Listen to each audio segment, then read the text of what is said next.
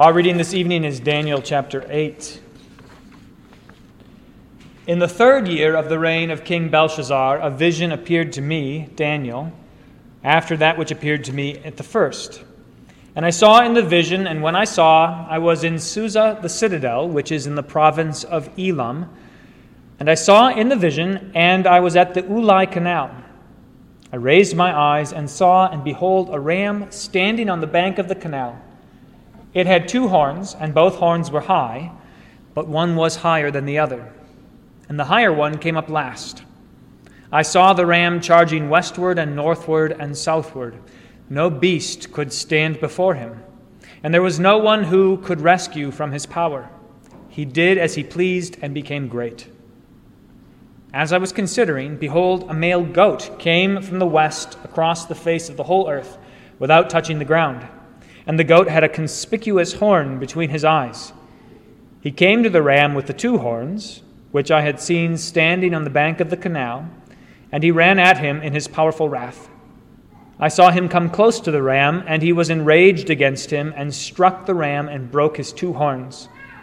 And the ram had no power to stand before him. But he cast him down to the ground and trampled on him, and there was no one who could rescue the ram from his power. Then the goat became exceedingly great. But when he was strong, the great horn was broken.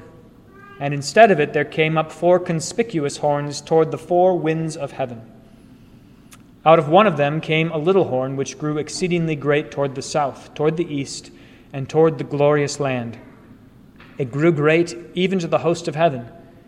And some of the host and some of the stars it threw down to the ground and trampled on them. It became great, even as great as the prince of the host.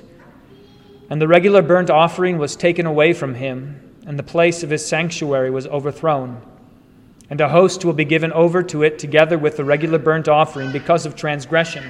And it will throw truth to the ground, and it will act and prosper. Then I heard a holy one speaking, and another holy one said to the one who spoke, "For how long is the vision concerning the regular burnt offering, the transgression that makes desolate, and the giving over of the sanctuary and host to be trampled underfoot?" And he said to me, "For 2,300 evenings and mornings, then the sanctuary shall be restored to its rightful state." When I, Daniel, had seen the vision, I sought to understand it. And behold, there stood before me one having the appearance of a man. And I heard a man's voice between the banks of the Ulai, and it called, "Gabriel, make this man understand the vision." So he came near where I stood. And when he came, I was frightened and fell on my face. But he said to me, "Understand, O Son of Man, that the vision is for the time of the end." And when he had spoken to me, I fell into a deep sleep with my face to the ground. But he touched me and made me stand up. He said, "Behold, I will make known to you what shall be at the latter end of the indignation, for it refers to the appointed time of the end. As for the ram that you saw with the 2 horns, these are the kings of Media and Persia. And the goat is the king of Greece. And the great horn between his eyes is the first king. As for the horn that was broken, in place of which 4 others arose, 4 kingdoms shall arise from his nation, but not with his power. And at the latter end of their kingdom, when the transgressors have reached their limit, a king of bold face, one who understands riddles, shall arise. His power shall be great, but not by his own power. And he shall cause fearful destruction, and shall succeed in what he does, and destroy mighty men and the people who are the saints. By his cunning he shall make deceit prosper under his hand, and in his own mind he shall become great. Without warning he shall destroy many, and he shall even rise up against the prince of princes, and he shall be broken, but by no human hand. The vision of the evenings and the mornings that has been told is true, but seal up the vision, for it refers to many days from now." And I, Daniel, was overcome and lay sick for some days.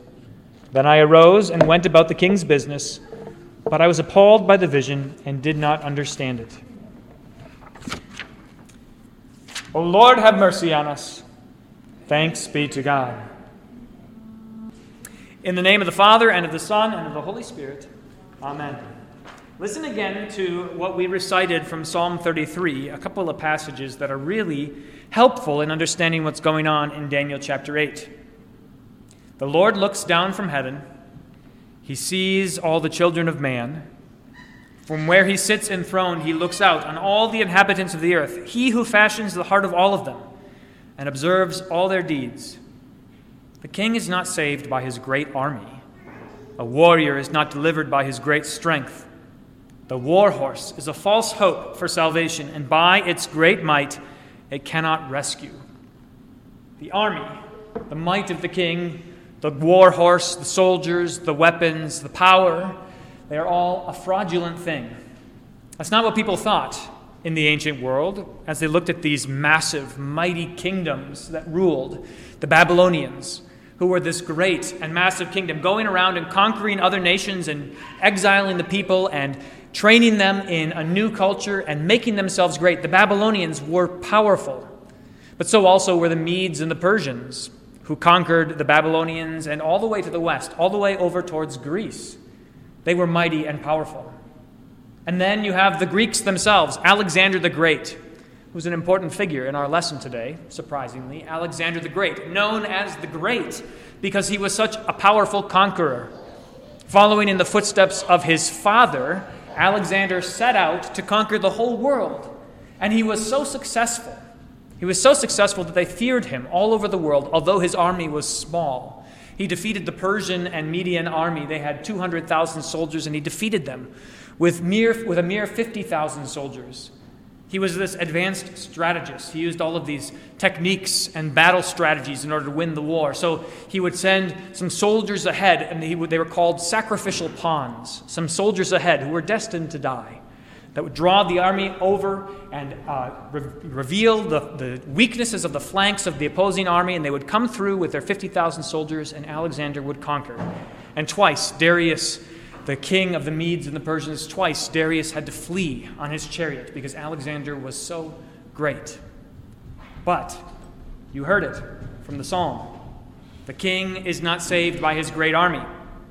A warrior is not delivered by his great strength. If you ask the historians, if you ask the military strategists, they would say that the reason Alexander was so successful, why Greece was so powerful, was because of his might, because of his strength. But what does the psalmist say? It wasn't by his own might, his own strength, his strategy, that he was able to defeat anyone. But it was according to the will of the Lord. Alexander had his sacrificial pawns, the soldiers that he would send into battle to die. But God has his pawns as well. And among them are these great nations, these supposedly great kings, these empires. They are pawns in the hands of God, who governs the nations and governs history for your good. That's the lesson today. Daniel chapter 8 is full of all kinds of perplexing imagery, just as Daniel chapter 7 was. Last week, remember, we had that vision of those four beasts. We had a leopard and a bear. We had all kinds of strange animals and a fourth beast that wasn't really very describable. All kinds of strange imagery. Well, today we have another strange set of images. A ram with two horns, one greater than the other, which represents the Medes and the Persians, that conquering army. When Daniel had this vision, it was in the 3rd year of the reign of Belshazzar, who was the Babylonian king. So Daniel was seeing into the future. He saw what was coming on the Babylonians. The Medes and the Persians would conquer them.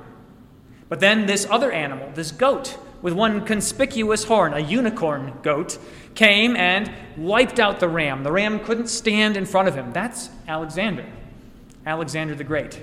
Daniel saw in this vision this animal representing what was coming. So Daniel knew, and it was troubling for him.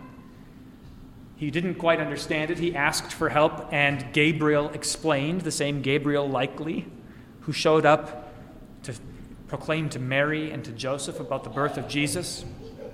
The angel explained, these are the Medes and the Persians, this is Greece, but notice what is going to happen. Their times and their seasons and the extent of their conquest and the duration of the people of God having to suffer, that is all in God's hand.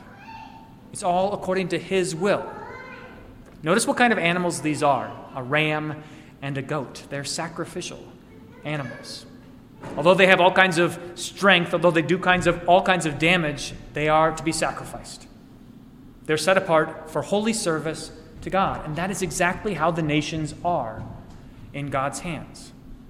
They're controlled by him, governed by him.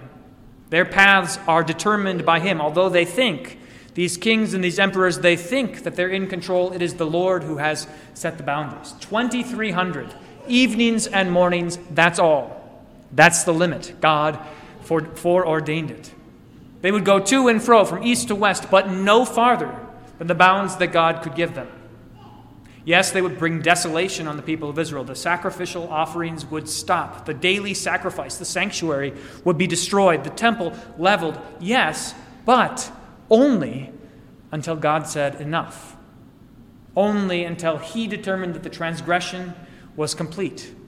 Truth would be gone from the land only so long as the Lord determined it. It was all according to God's providence.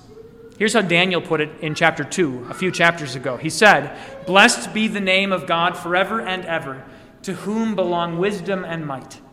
He changes times and seasons. He removes kings and sets up kings. He gives wisdom to the wise and knowledge to those who have understanding." And that is one of the most hopeful things that the people of God can hear. Far too often, we think that our lives, both in the details of our lives and in the grand scope of history, we think that it is just fortune or luck or chance.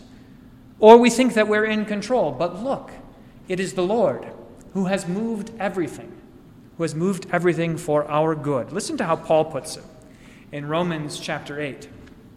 Paul is talking about suffering for the sake of Jesus, all kinds of suffering that the people of God endure. And he says, "We know that for those who love God, all things work together for good."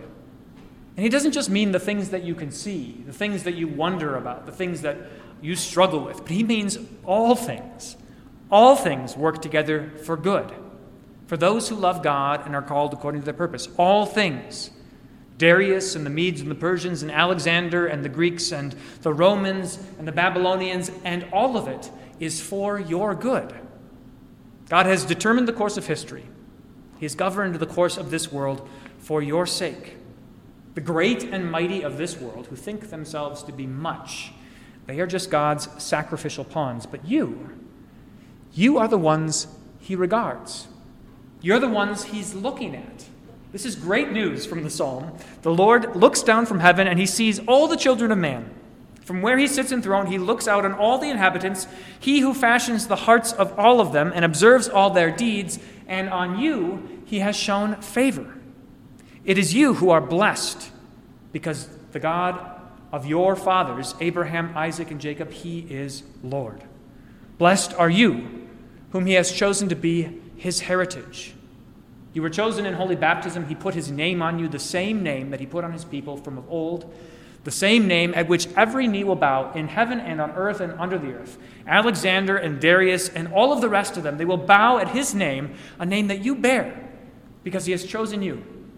And he's ordained this world for your good. No one in the world can understand that. In fact, the world looks at our lives as being trivial or insignificant, just like little specks of dust in the grand scheme of things, stardust on this planet. But that's not true at all of you, God's beloved children. After all, he sent his own son to die for you, to redeem you and give you life. If he's willing to do that, then certainly moving mountains, moving nations, governing the course of history, all of that is what he will gladly do for your sake. To God alone be all glory now and forever. Amen.